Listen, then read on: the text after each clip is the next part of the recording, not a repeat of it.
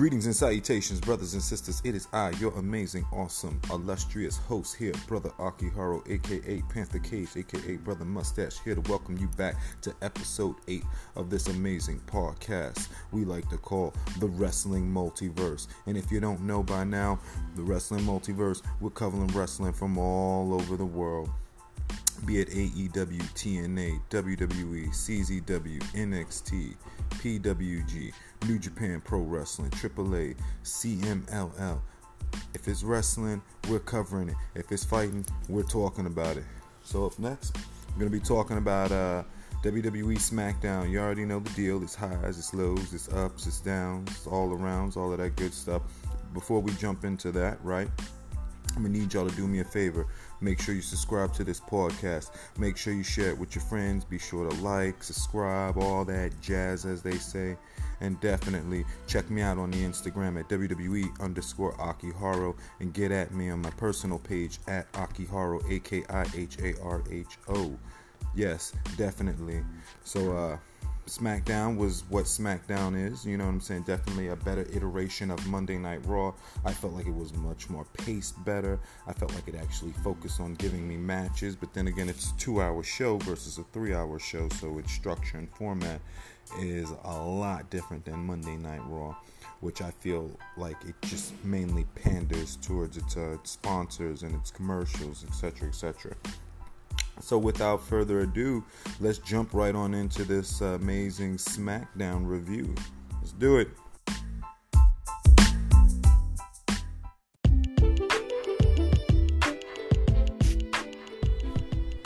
So SmackDown opens up with Kevin Owens obviously getting a hero's welcome in Toronto, him being a Canadian and all of that stuff, right?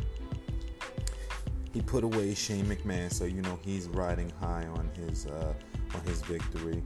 He's talking about how it's the 5-year anniversary of signing his WWE contract, how he stepped in the ring with some of the best there is, you know, obviously some of the best there was, ever there will be, you know, paying homage to Bret the Hitman Hart right there. He didn't say that, but I just was saying that, you know, he mentioned a few of some of the greats that he stepped into the ring with. And how he beat someone who last Sunday claimed that he was the best in the world, but by no means was the best in the world. And he's obviously referring to Shane McMahon. And then it starts to go on and pander to the crowd about how he couldn't have did it without them, and how Shane is this, how Shane is that. A typical babyface crap, you know, but it's nothing that he doesn't have to say. I'm not blaming this on Kevin Owens. It's probably some stuff that he was scripted to say here. But all in all, it was pretty much just to set up Shane McMahon to come on out. And boy, oh boy, did he come on out. And what did he do? Per Shane McMahon, he actually just stood there calmly and then decided that he was going to talk trash as calm as possible. You know, calls Kevin Owens' victory tainted. Crowd starts calling him an asshole as usual, you know what I'm saying? Says he's a terrible person for low blowing him at SummerSlam. Crowd starts chanting, "You deserve it," but nobody deserves to get kicked in the balls. You know what I'm saying? Shane says that he wasn't fair competition. Kevin Owens is mocking the dude, you know, mentions his Mean Street Posse days, talking about how he stood up for what he believes in, how he fought to keep his job, and just wants to shut up Shane's stupid face. I mean, like, seriously, this is like written for a child here, and I want to love Kevin Owens, you know. Fight Owens, fight, who's now stun Owens, stun. Shane calls Kevin a cheater, says he'll always be known as a cheater. He should be unemployed. Shane threatens to come to the ring, but he's like, nah, I'm going to show me some restraint, because you, Kevin, will be competing tonight in his most calm voice as possible. Shane then proceeds to show Kevin Owens a video package of what he did to Elias.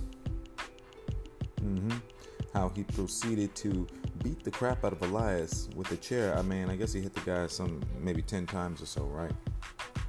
And with that being said, Kevin Owens clearly forgot that Elias was an official for that match. So with that being said, Shane McMahon decided to fine that man $100,000, in which Kevin Owens said, "Hey yo, that may not be a lot of money for you, but for me, that's a lot for me and my family. That's my kid's college fund." He starts going on about this and then that, bringing up that word family again. And as much as I like that, we know Kevin Owens is making quite a bit of money a year, right? So he's not poor by no means. So to have him sound very blue collar workish, and I wouldn't say an independent contractor that works for the WWE would be considered a blue collarish. And that's pretty much how it ended there. And Kevin followed him. So next segment, you see Kevin follows him all the way backstage to his office, in which case Shane threatens him again. He's like, whoa, I'm not in the ring, man. You know what I'm saying? I am backstage in office capacity. If you hit me, I will sue you for everything you and your family owns. Yeah. And so Kevin Owens was just standing there like, man, I can't even do anything. Like, oh shit. Just looking upset, just looking real lugubrious. So up next we got Charlotte versus Ember Moon there, and get an entrance for Moon. So yeah, no entrance, no nothing like that. But hey, that's okay. The match went on for 11 minutes and 40 seconds, and it was a good match, and it was a good back and forth. And these girls can go. They've been going since NXT. Charlotte had a fine run in NXT and has gotten better and better over the years. Some people think she's the best wrestler out there. I fail to see how she's the best wrestler out there, only because she probably gets the most notoriety, but I don't think she's the best wrestling female out there. That honor goes to Shayna Baszler. Definitely. Or Natalya. Definitely. But this Ember Moon is no slouch. She is amazing at what she does. The girl can go in the ring. I've been following her for the longest, so if you've been listening to the podcast, you know how I feel about Ember Moon. So this was it's pretty much a good back and forth match here. It wasn't like Charlotte was dominating too much or Ember Moon was dominating. These girls had some really, really good back and forth action that ultimately led to Ember being defeated via Charlotte's figure eight. And that's just all there is to it now. Charlotte obviously is just going to head back to the title scene at some point. But the Ember Moon, what do we do with the Ember Moon here? I want to see some kind of a Queen of the Ring tournament in which Charlotte is not winning the Queen of the Ring tournament, but in which we can get some talent to be showcased more. Your Ember Moons, like for example, what's the girl in Fire and Ice? Because I'm such a huge fan of her. Not Mandy Moore. Not Mandy Rose. I think Mandy Moore. Sonya Deville. Because I keep wanting to say Daria Baronato, right? But she's no longer Daria Baronato. Her real name, obviously. You know what I'm saying? So I have to remember a lot of times when they get changed here. I just want to say them as the names in which I knew them first. But no. Sonya Deville. I would love to see that. Like a Sonya Deville, nice little Ember Moon. A 10-15 minute battle. But you see, we could have that in the Queen of the Ring tournament right there. You know what I'm saying? And I would totally be okay with that. So up next, we just got highlights of Roman's recent near-death experiences and whatnot. And Bryan and Rowan arrive. And Bryan says there's no question now that someone is out to get Reigns. But he and Rowan had nothing to do with it, which I speculated on. When I was talking about it last week, I was saying, well, we don't know if Eric did it. We don't know if Buddy just said that just to say it. You know what I'm saying?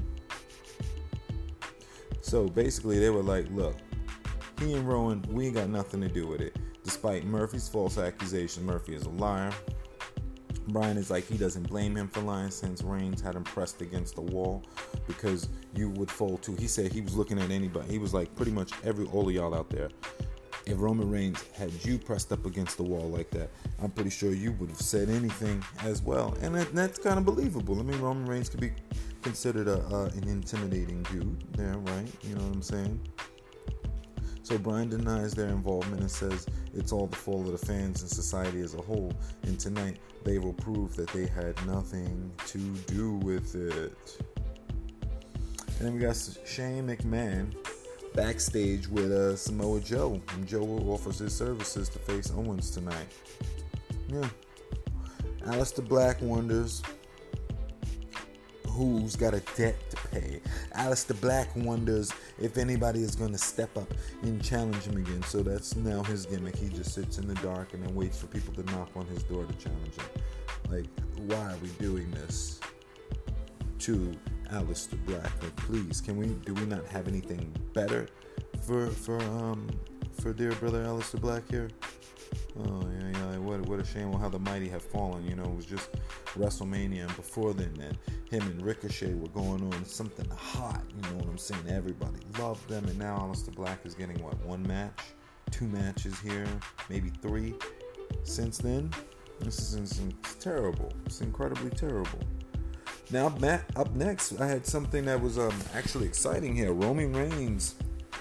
That's right, Roman Reigns versus Buddy Murphy. And I knew this had the potential to be a good match if they allowed it. We've seen Roman Reigns, what he can do in the ring. He's a consistent guy there. And Buddy Murphy, the best kept secret. If you're watching 205 or NXT, then you would have been definitely familiar with him. So I knew what he could do. And I was very, very excited to see it. So, and immediately, he just comes running out with a flying knee strike, and it was just amazing here.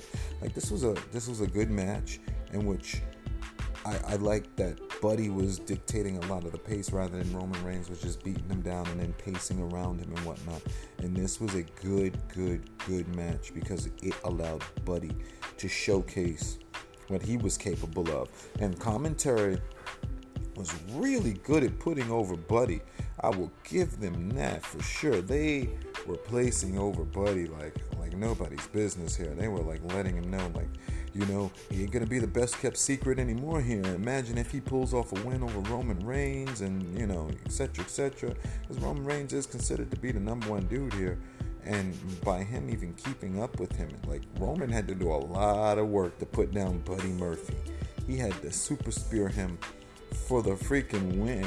You know what I'm saying? But that wasn't no normal spear. He had to super spear him. And Buddy Murphy at one point was just kneeing him. Just knee. And the precision from those knees. Buddy Murphy is not a sloppy worker by no means. The guy knows what he's doing in the ring. And he did what he had to do here. And he ultimately lost. Fine. But he shined in defeat. And the secret is out. That's no longer the best kept secret. All right. Buddy Murphy is out there. Ladies and gentlemen, he shined. And that's like going up against John Cena or The Undertaker or anything like that. Like, you know, you're not going to win, but as long as you look good up against them. Like, and that is what matters. And he looked good. So, match went for 13 minutes and 45. And Roman defeated Buddy with a colossal spear. And I'm not talking about like the spear that Goldberg gave Dolph Ziggler at that third one at SummerSlam, where he damn near sent him through a black hole, or that spear that Edge gave to Elias, but it was vicious, you know. So yeah, the Revival is backstage, and how these guys have fallen as well. Scott Dawson and Dash Wilder. I was a fan of these guys here. Still am a fan of them, but it seems like in a place where it's World Wrestling Entertainment, there's no place for their world of wrestling when it's only entertainment. So they're cutting a promo against facing the New Day, and that's pretty much what that was. And they call them the jokes. They call the New Day their jokes. You know, the Revival is serious. They don't got time for all that pancake and all of that stuff. And Kofi is talking with Woods, who is upset that he is not in the King of the Ring tournament. They comment on the Revival's promo, claiming that they have never ruined the tag division. Kofi says he attacked Orton at SummerSlam because he crossed the line with his family. You know, pretty much nothing that we haven't seen here before. You know what I'm saying? Like that's all you can say to it. And up next we got Kevin Owens versus Samoa Joe, with the special enforcer for the match, Elias, because, well, why not, right? You know, I guess we should say 24/7 champion Elias, right? That needs to be known. I guess we need to say that in itself there. Yeah, exactly. And this match went on for about 5 minutes and 50 seconds, in which Samoa Joe defeated Kevin Owens via distraction. I guess you could say that. Yeah. So Joe got the cradle on him. It wasn't like Joe made him tap out to the coquina clutch. It was nothing devastating that old Kevin Owens can't recover or can't make a comeback from. Nothing to that level right there. You know what I'm saying? So it gave Samoa Joe a win. He needed it, but it also protected Kevin Owens because he lost obviously because of Elias distracting the ref. We got kind of just pulled out the ref. You know what I'm saying? So it was a lot more than a dang on distract. You know what I'm saying? So yeah, next we see Daniel Bryan and Eric Rowan walking in the locker room, and they clear out the locker room, tell everybody to get out except for Buddy, and they want to talk. Daniel Bryan wants him to admit that he lied, and he refuses, so Rowan kicks his ass, and then Bryan yells at him, and Buddy says he lied. So now, whether now this is where it gets tricky again. Now, did they really do it? And now they're threatening they're threatening Buddy Murphy to go back on his words so that he goes, yeah, you're right, I lied. They really didn't do it, even though they did do it. Or did he really not do it? And Buddy Murphy just said a name, and it just happened to be Eric Rowan. And Eric Rowan is pissed because he dragged his name through the mud. I mean, technically that would be considered slander. Hey man, you did this, but you didn't really do it, and then or slander that could lead to defamation of character, and you can't do that. So I could see how I could see how Rowan, I could see how Rowan could be upset behind that. I'd be upset too, same way Samoa Joe was upset, So Roman is looking for Bryan and Rowan, and that's pretty much how the next one goes on up into there. Then we got Randy Orton. He's arriving. Says Kofi can come out here and cheerlead his boys when he ran from a fight at SummerSlam, and Kofi couldn't beat him 10 years ago, and he can't beat him now. Worst of all, he ran from a fight in front of his wife and kids, and Orton will give him a chance to prove him wrong, and he wants them both to join into this match and make it a 6-man. That's right. So that's pretty much how that was. He just wanted to jump on into it and was just like, look, tell you what, I ain't got time to wait for Teddy Long to come out here and make it a 6-man tag. I'm just going to come out here and do it. Look, you got a chance to redeem yourself. Fight me. I want to fight tonight. So the Revival with Randy Orton versus The New Day. Obviously, Xavier, Kofi, and Big E. And that went on for 11:55, in which the Revival defeated The New Day. Yeah, they fairly did. It wasn't like no chairs or no hokiness or nothing. I mean, they just outsmarted The New Day. Hit Shatter Machine on Xavier Woods, and it was wham bam, thank you, officer. You know what I'm saying? And there's a lot of post-matchness, right? Because the Revival is just doing what they got to do there. Kofi fights him off, starts doing what he had to do, hitting him with Trouble in Paradise, and then he gets an RKO. Then Xavier Woods gets an RKO, and Big E gets an RKO. And then we get another RKO for Kofi. So Randy Orton then decides to do what Randy Orton does best and proceed to eviscerate everyone, making it seem like he may actually take that title away from Kofi. Now, I'm digging the Kofi here, and it's not just because I'm a brother and he's black, nothing like that. No, I'm digging it because he's been doing really well. He's been winning his matches. He's been stepping up with it. The only thing I want to see from Kofi more, forget the pancakes, he's got to step into serious mode. You know what I'm saying? The honeymoon is over, right? Now, if you're going up against somebody like Randy Orton, I'm going to need you to bring the seriousness. Nobody said become a heel, but even John Cena knew how to step it up and become serious. He needs to find that serious spot in him that is going to allow him to possibly win against someone as dangerous as a freaking Randy Orton. So all in all, at least SmackDown tonight was actually had wrestling on there, where the matches were over 10 minutes. I mean, I guess you had one or two that were around 5 minutes or so, but compared to Monday Night Raw, at least the time limit of the matches actually correlate to how long the show is. And Monday Night Raw will give you a whole bunch of 5-minute matches, but it'll be a 3-hour show, and you're just like, come on here, what are you doing? But all in all, SmackDown, maybe a 7.5. It did what it had to do there. It furthered along some storylines. Still no Fiend. I guess we're keeping him away there. Treating him like a national treasure here.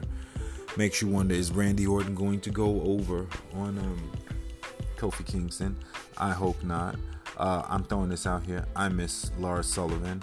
What are we doing with Samoa Joe? He's an amazing heel. Why can't he keep a belt? Or why can't he get a belt, let alone keep the belt? He had the American title. Like, what are we doing with Buddy Murphy? I'm glad that he got a chance to shine, but what do we do next with Buddy Murphy? How do we keep this heat flowing with Buddy Murphy? Or, as they say in the WWE, how do we let the momentum continue along here? Ember Moon, I love her. Let's actually utilize the girl. How about something with her and Naomi? That would be freaking awesome here. So I'm going to get on out of here.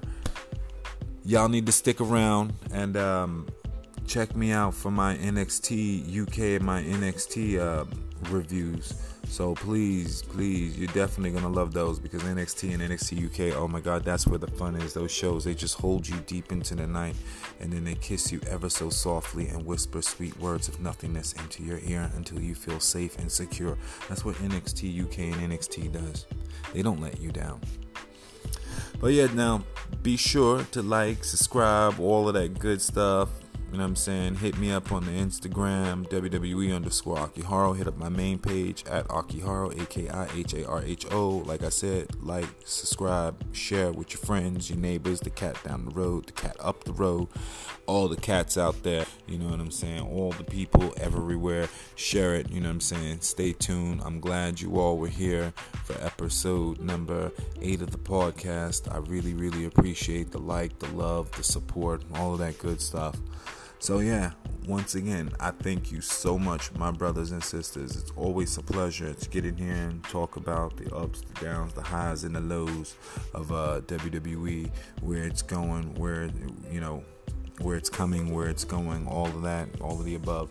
So it's awesome things coming down the pipeline. All I can do is just say thank you so much as we work and we grow and we get better on this journey here. So thank you for being with me from the beginning as we grow along this amazing world, and as I grow this WWE Wrestling Multiverse podcast, which I'm just thoroughly excited about. So thank you all once again. I just can't say thank you and whatnot enough. Like, the fact that people would even want to tune in to listen to me talk about wrestling is amazing, and I'm ecstatic. I'm just full of adulation knowing that people care.